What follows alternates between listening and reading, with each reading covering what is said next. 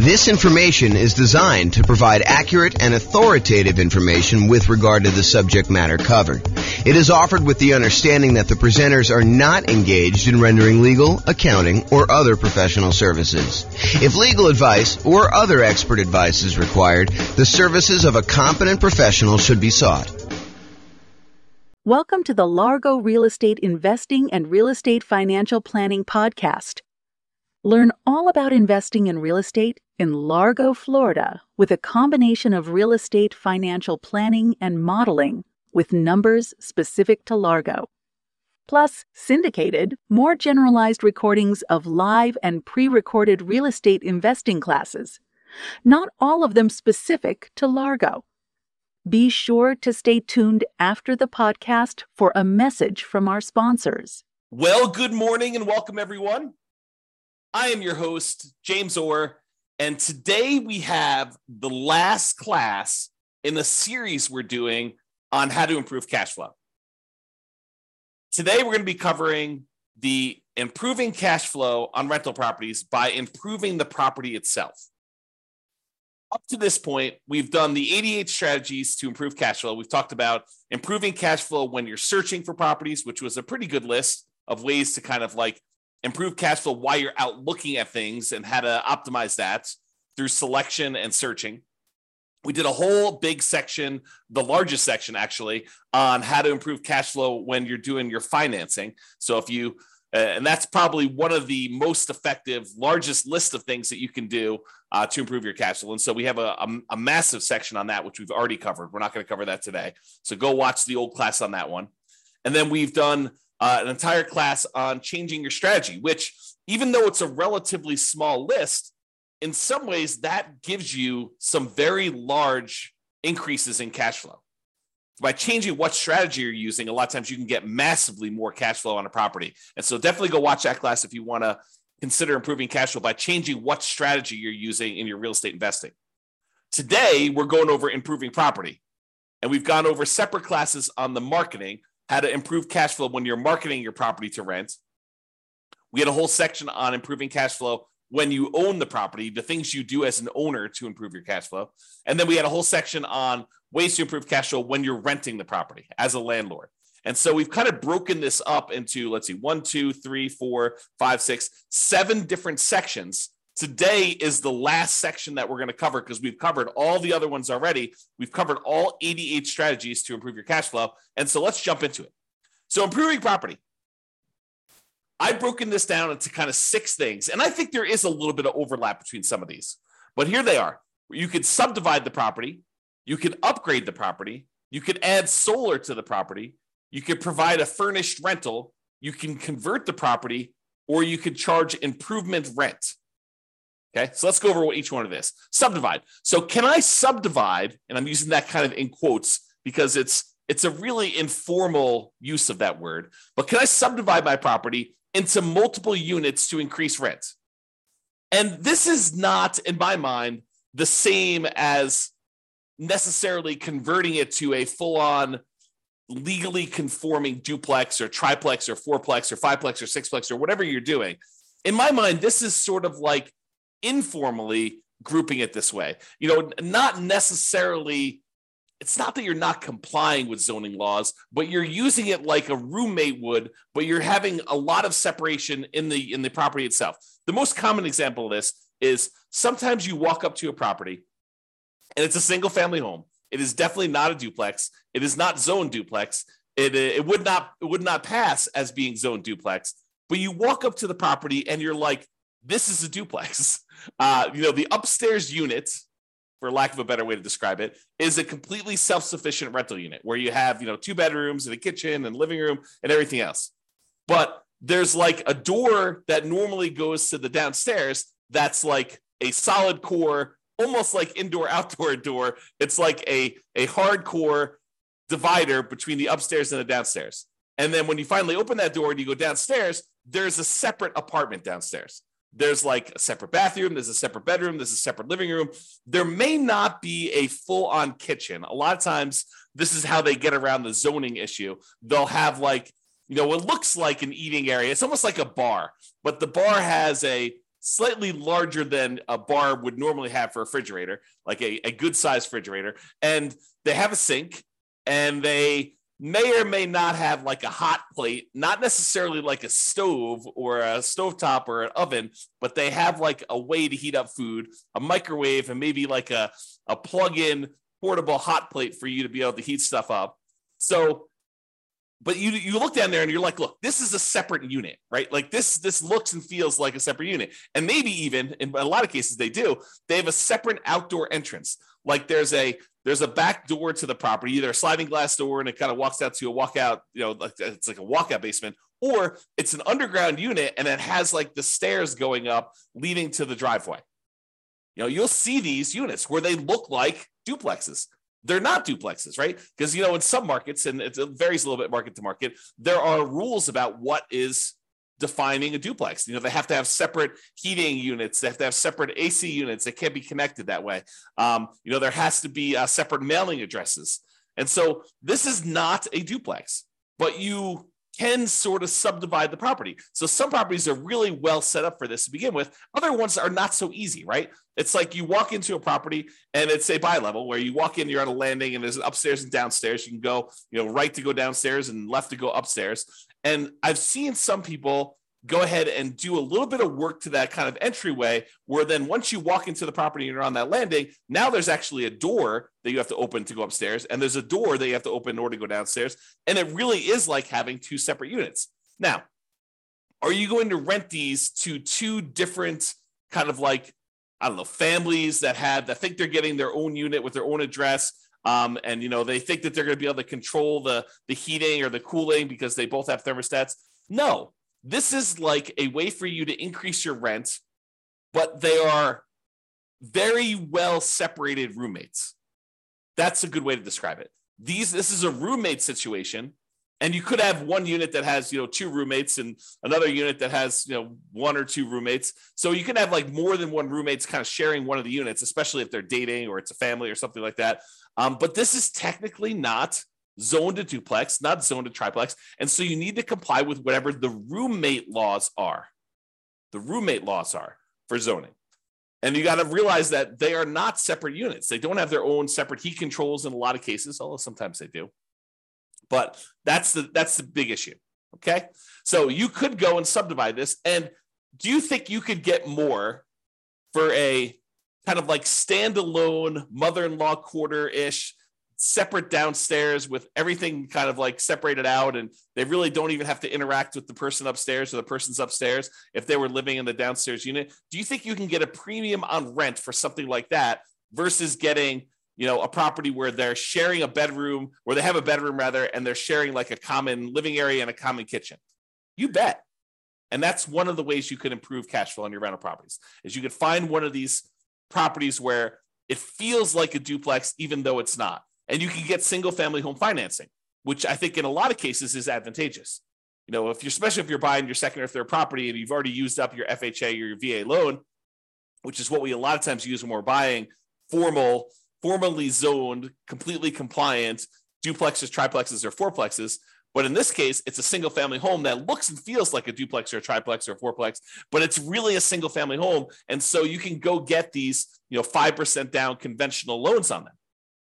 Whereas if it really was a duplex, triplex, or fourplex, you could not get a 5% down conventional loan on them. So there is kind of an interesting benefit to doing this way. Now, realize when you go and sell it, you can't sell it as a duplex or a triplex, right? Because it's technically not zoned that way. You'd have to tell them, look, this is a non-conforming property that feels like a duplex, even though it's not. And if you wanted to go and live here and kind of like unseparate these, you might have a little bit of work to do. But if you're a roommate situation, or it's your mother-in-law or your mother wants to live downstairs, or your father-in-law wants to live downstairs, or your mother and father-in-law, or whatever it is, and you kind of like want to live in the upstairs and they live downstairs, or you and your brother, or you and your sister, or whatever it is, this could be an ideal situation where it feels like you have separate units, although it's a single-family home and it's zoned as a single-family home. Okay, so that's what I call subdividing. Next one, upgrade the property. Can I improve the landscaping, the curb appeal to get higher rents? Sometimes that's all it takes. right? The difference between, this is like the proverbial, don't judge a book by the cover. Don't judge a book by its cover. There's a reason that saying exists, is that people judge a property by its exterior. And so can you improve the landscaping, improve the curb appeal to get higher rent? Can you paint the property? Can you add or improve shutters? Can you do lawn care? Can you upgrade the mailbox from the ratty 1970s thing that's rusting to something that's modern and new? Can you put property address numbers? Can you upgrade the lighting on the outside? So all these like little things that you can do. It's a one-time investment that may be able to, it may be the difference between you getting, no one wanting to rent at the higher price that you start at. Because, we're starting, 60 to 90 days before the property is vacant, ideally, unless you're just acquiring the property. But you're starting 60 to 90 days ahead of time and you're testing rent high and you're coming down slowly as you get closer and closer to your deadline until you find out what rent is. Well, if the property looks kind of ratty and tired on the outside, you might not be getting people biting on the higher prices.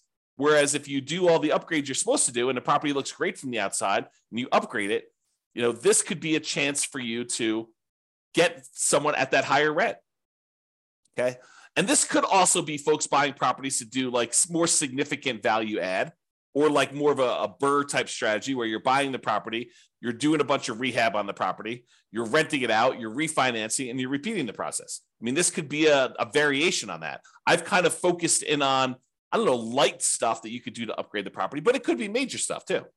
A lot of times with the major stuff, it's capital improvements. And, even though we, upgrade something, it might cost us 20 grand to do the big stuff, and you might not get 20 grand worth of extra rent in the short term. Okay. But upgrading little things can make a big difference, and it can get you enough rent to support doing it. Okay. All right. So that's upgrading the property. Adding solar. When I made my initial list, I had a lot of the really easy ones. But then I started adding anything somebody would tell me that could improve rent. I was like, okay, let's go and add that so that we could be comprehensive and so that we wouldn't miss out on a way that you could possibly improve your income on the property. But as time goes on, some of these things become better and important, and we use them a lot more. And some of them become ones that we don't use nearly as much. I think solar might be falling more into we don't use it as much. And I think there's a couple of reasons why. I do think you can add solar to a property and you could charge a premium on your rent because there's no electric bill. I think you need to be careful because I think there may be some laws, and also there may be laws coming where you may be in this gray area if you start charging them separately for utilities. You start looking like someone who is charging someone for utilities separately. I think you're in this gray area. And so if you are going to charge separately for utilities, I think you should go talk to an attorney in your local area and make sure that you are following all the local laws and regulations doing that. But if you happen to have solar panels on your property, can you get, rent is a range, right? Rent is not an exact number. It's not like, oh, this is exactly $2,112.43 for rent on this property. That's what you're going to get every single time you put it on the market. I don't think it works that way. I think you go out there and you're like, look, rent on this is probably going to be somewhere between, $1,900 if we do it during a kind of like a bad time of year and we don't do a good job marketing, we don't do a good job exposing the property, to maybe $2,200 if we just happen to hit the right time of year. We kind of do the marketing we're supposed to do. The property shows really, really well. We're great at our sales skills. We're really good on the phone. We're really good answering questions. We're really good getting people to come look at the property. The property shows really great. So I think there's this range. And so when you add solar to a property, I think you have a chance to really push up the range a little bit and more likely get to the top of the range, especially if you have the sales skill to show somebody why having solar on your property is a major benefit and how it can save them money. So they may be comparing your property to one that's $100 or whatever less, but if you have solar on your property, you can tell them, look, you're not going to have an electric bill on this, or you're not likely to have an electric bill as long as you don't go over the usage you have on this thing. And so that's included. And so you got to really kind of, give some value to that. And that's why this property is probably, a little bit higher than some of the other ones you're comparing at the same price range. Okay. So solar, be careful, but this is a possible way for you to kind of improve your rent range to prove where you are in the rent range. And maybe it also allows you to rent the property a little bit faster. Maybe, someone's looking at two properties, one of them has solar, one of them doesn't. They're both similarly priced. Yours probably goes first, is the guess. All right, furnished rental. So can I rent the property furnished to get more rent? There are some folks that are looking for furnished rental. They don't want to go buy furniture. Maybe they're in a situation where they're only going to be here for 6 months or a year or 2 years, and they don't want to go. Maybe they have another property in another part. Maybe they're like traveling and they spend part of their time in one market and they spend another time in another, and they don't want to go buy all the furniture and all the things they need in order to get a house up and running. And they're willing to pay a premium for that. And so you could actually get higher rent by furnishing a property to get more rent. And this is often associated with kind of like changing your strategy. For example, changing your strategy from a year-long lease to a short-term rental. We see this a lot in those where when you're doing short-term rentals, they expect them to come furnished. They expect there to be kitchen supplies in the kitchen and bathroom supplies and shampoo and stuff like that. Because it's more like lodging than it is like short-term hotel-like lodging. That's I guess that's how I describe it. But basically, you could change your strategy and do this, but you don't have to. You could do like long-term rentals that are furnished. It doesn't have to be going to short-term rentals or medium-term rentals, but it is often associated with that. Okay, so that's another way to kind of increase your rent on property and improve income to be able to get higher rent. All right. So before we talked about kind of like what I called subdividing, like informally separating out parts of the property in order to make it feel more like a duplex, triplex, or fourplex. But sometimes you can like legitimately, legally, completely convert a property to a duplex, triplex, or fourplex. There is the ability for you to, the lot is zoned for duplex, triplex, fourplexes, and you decide to say, hey, look, I'm just going to do this officially and change it to be a duplex, triplex, or fourplex so that I can rent this out to separate people. I can have separate addresses. I can have separate heating units, separate air conditioning. All the different things are done right, legally, zoned correctly, and doing that. And so this is the full conversion. Can I convert my property to a duplex, triplex, fourplex, or more? And sometimes this is easy as the property is really set up for it. Other times it can be cost prohibitive and impossible from a zoning licensing perspective. So you got to be careful, but sometimes it's just harder to do. It costs more, it's more work, more labor, and you got to go through approval processes and all that stuff. So just be careful. Sometimes it's easy, sometimes it's not. Be careful of zoning laws and check with your city and county before doing the work. Do not assume that you can just convert any property you want to a duplex, triplex, or fourplex. There are laws set in place to prevent this. Okay, so be careful. Changing the characteristics of a property this way can also impact the type of loans and therefore loan to value that you can get on the property. And furthermore, it can impact who are your buyers when you sell. If you have a single family home that you've sort of the subdivide one, the one I covered first, where you've kind of converted it to more of a roommate situation that has a lot of separation, that's still a single family home. And you can convert it back easily, relatively easily, to be a single family home. And so you have the whole pool of buyers who are looking for single family homes when you go to sell. And there usually is a very large pool of those people looking for single family homes. When you convert it officially to a duplex, triplex, or fourplex, you narrow your pool down. In some markets, it may be bigger, but I would say the overwhelming majority of the time, almost without exception, the pool of people that are looking for a duplex, triplex, or fourplex is going to be a smaller pool than the people looking for a single family home. You have fewer people looking for that. And the financing for the duplex, triplex, or fourplex is harder, less common than the ones for the single family homes. So once someone uses that FHA loan to buy their first duplex, triplex, or fourplex, it's really hard for them to get a second one. There's some really bizarre exceptions, but it's very difficult to do. Otherwise, you need to do a VA loan in order to buy it with little or nothing down. Otherwise, you got to put more down. You could buy a single family home with 3% down. You could buy it with 0% down. The USDA VA ones. You could buy it with 3% down if it's your first single family home. You can do a lot of 5% down ones. But if you're trying to do this duplex, triplex, fourplex sort of thing, then you're probably looking at FHA or VA financing or putting at least 25% down to buy these. Okay. So it changes the financing, which may be worse for you when you go to sell, if you go to sell. If you never sell, not a big deal. Okay. All right. Improvement rent. Sometimes you'll have a tenant. They will show up at the property and they'll be like, oh, this property is great. The challenge is it's not fully fenced in. Maybe it's not fenced at all, but in some cases it's like, the two neighbors have fences and you just don't have a fence on one of the sides. Okay. Which is pretty common in some neighborhoods. And they're like, the problem is I thought it was fully fenced in because some of the pictures they showed the fence. So I didn't think this was going to be an issue, but I've got a dog or two dogs. And I told you about those in the phone. And I'm concerned because I want to be able to let them out in the backyard and not have to worry about them running away. And you're like, okay, I know you really, really want a fence. The rent we had before was the price without the fence, with the current situation. That was what it was. But I would be willing to go ahead and put in a fence, but I would need to charge you extra. I would need to charge you, for lack of a better term, fence rent in order to fence in this last side or put a fence around the whole property. And some tenants would be like, oh, that would be great. I would be willing to pay whatever it is, $50, $100 more per month for you to put the fence around the backyard, or $200 a month, whatever you can negotiate, to help offset the cost for doing that. And, this may also occur sometimes with like, I really love this, but I hate the green carpet. And the carpet's, a couple tenant cycles old. So it's not like new, but it's not something you expect to be able to get at least one more tenant out of it before it needs to be replaced. But they're like, look, I can't move in with this carpet like this. And you're like, okay, well, the rent that we had it at was priced with the current carpet.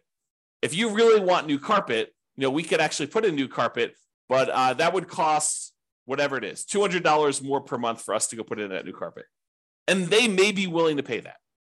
So you could charge improvement rent, fence rent, new carpet rent, something else that the tenant desires you install for a fee. Okay. Now you may not be able to get the full cost of the upgrade. You may not be able to say, look, it's costing me $10,000 to get a fence installed on all four sides here. And I'm not going to be able to divide $10,000 by 12 months and get the full amount. Even though they may tell you, look, we're going to be here for 3 years. And you're like, okay, well, 10,000 divided by 36 months, that's going to be whatever that is, $300 a month. And they're like, yeah, we're not paying $300 a month. So you may not be able to get the tenant to pay the full cost of the upgrade. But with certain items, not all of the items, but with certain items, they have a reasonable enough lifespan that you may be able to get higher rent in the future to help offset this cost as well. For example, the fence. In some cases, a fence does give you a marketing advantage of having people with pets, and you may be able to get a slightly higher rent than you would normally. And so the tenants that are currently there in front of you may be able to offset some of the expense of the fence. And then the fact that you're going to be able to get higher rents for the future for the next, whatever it is, 10 years or 15 years for the lifespan of the fence, you may be able to offset the cost and make a profit on that. Some things like carpet might not be able to charge enough to justify it. Some things like a fence, you might be able to. So you got to kind of work out the math on doing this, which leads me into my next thing, which is calculating your return on investment. So I did a class, it's on the podcast. It's on the website and podcast. You can go listen to it, but it's called When to Do Upgrades with a Value Add Rental Property. And I walk people through how to do the calculation in order to figure out what your return is on the investment you make in order to see if it's worthwhile doing that. And I include a spreadsheet to help you do the math, but you want to be able to determine, look, I'm going to go spend an extra $5,000 or $10,000 in order to do an improvement on a property. You want to look and see how much money am I putting out? How much money am I getting back over what time period? And when do I make all my money back? And then how much profit do I make? And then what is the overall return on that money that I invested to see if it makes sense for you to do this extra investment? Sometimes you have to do it, right? The kitchen sink is just not working anymore and you have to do the upgrade. So that just becomes a capital improvement in that way. But sometimes you have a choice. And that's what we're talking about when we look at choosing these kind of returns that you can get by doing upgrades on properties. The basic idea, I'll kind of like give you the very short version of the class. It is you're doing an internal rate of return calculation over the lifespan of the upgrade that you're making to determine how much you're putting out at the very beginning, and then how much you're making over time on that thing for the lifespan of the actual upgrade you did. So if carpet's going to last you X number of years, you want to see how much you spent on the carpet to do the upgrade, how much extra money you're going to make on doing that carpet upgrade. And then when the carpet actually is completely its lifespan is exhausted, it dies, it's used up, then how much money did you make and what was your return on making that investment? And in some cases, on certain rental properties, these can be very profitable, like mini investments in your property, right? Like you go and you put up 10K and you're making whatever it is, 20% return on your money each year. And in other cases, it's like hardly worth doing at all. You're really just doing it to kind of maintain the property and to move forward and to make the other return. And you may be not even making money on it. It may be sort of like lost in the other parts of the return that you're getting. So you need to go do that calculation, in my opinion. I mean, you don't have to, but it's a helpful tool for thinking about that. All right. So in conclusion, optimizing cash flow is really about maximizing the income you can get on your property and minimizing any expenses. When we're talking about doing these improvements to the property, most times we're talking about maximizing the income. Although you can make a case that some improvements you would make on a property would minimize your expenses. Installing certain types of flooring may actually reduce your overall cost and frequency of having to replace the flooring. And so therefore your expenses do get slightly minimized doing that. There are improvements you can make on properties you own that will improve your cash flow overall. That's what this is about. The improvements you can make on properties. It is better, in my opinion, to look at the big picture, look at the whole picture, like the 7 different areas we could do this. When you're searching for properties, when you're financing properties, when you're renting out properties, when you're marketing your properties, when you're owning the property, when you can improve the property, like improving your strategy, like all of these different areas. If we take a more holistic approach and we look at all the different ways that we can improve and optimize it at various different stages, that's what it's about. It's about getting the maximum amount of income on a property and minimizing the expenses by also minimizing like how much work you're putting into the deal so that you can get a great return on your investment, and you could decide to invest more if that makes sense for you, if that moves you toward your goal of being financially independent. All right, that's all I got for you. Have a great day, everybody. This was the last class in the series on improving cash flow, so you can now go watch those if you want to, in order if you want to, and kind of get a feel for all the different ways to improve cash flow. Or if you want to, reach out to us for assistance and we can help you implement some of these if that's what you desire. But you could do it. You got all the stuff. You've got all the different ways to do it now. It's not like I'm holding anything back from you. All right, that's all I got. Have a great day, everybody. Bye-bye for now. With home prices up, mortgage interest rates up, and rents up, but not quite enough to counteract the higher prices and interest rates, cash flow on rental properties in Largo is harder than ever. Book a call with the Real Estate Financial Planner to apply our proprietary 88 strategies to improve cash flow on your rentals. See the show notes for a link to schedule your call and improve your cash flow today. If you're a real estate agent, lender, or professional in Largo that wants to help our real estate investor listeners, consider reaching out to learn about collaboration opportunities with this podcast. We'd love to add more value to our listeners by having you assist our investors buy, sell, and finance their real estate investments. See the show notes to schedule a call to discuss collaboration opportunities.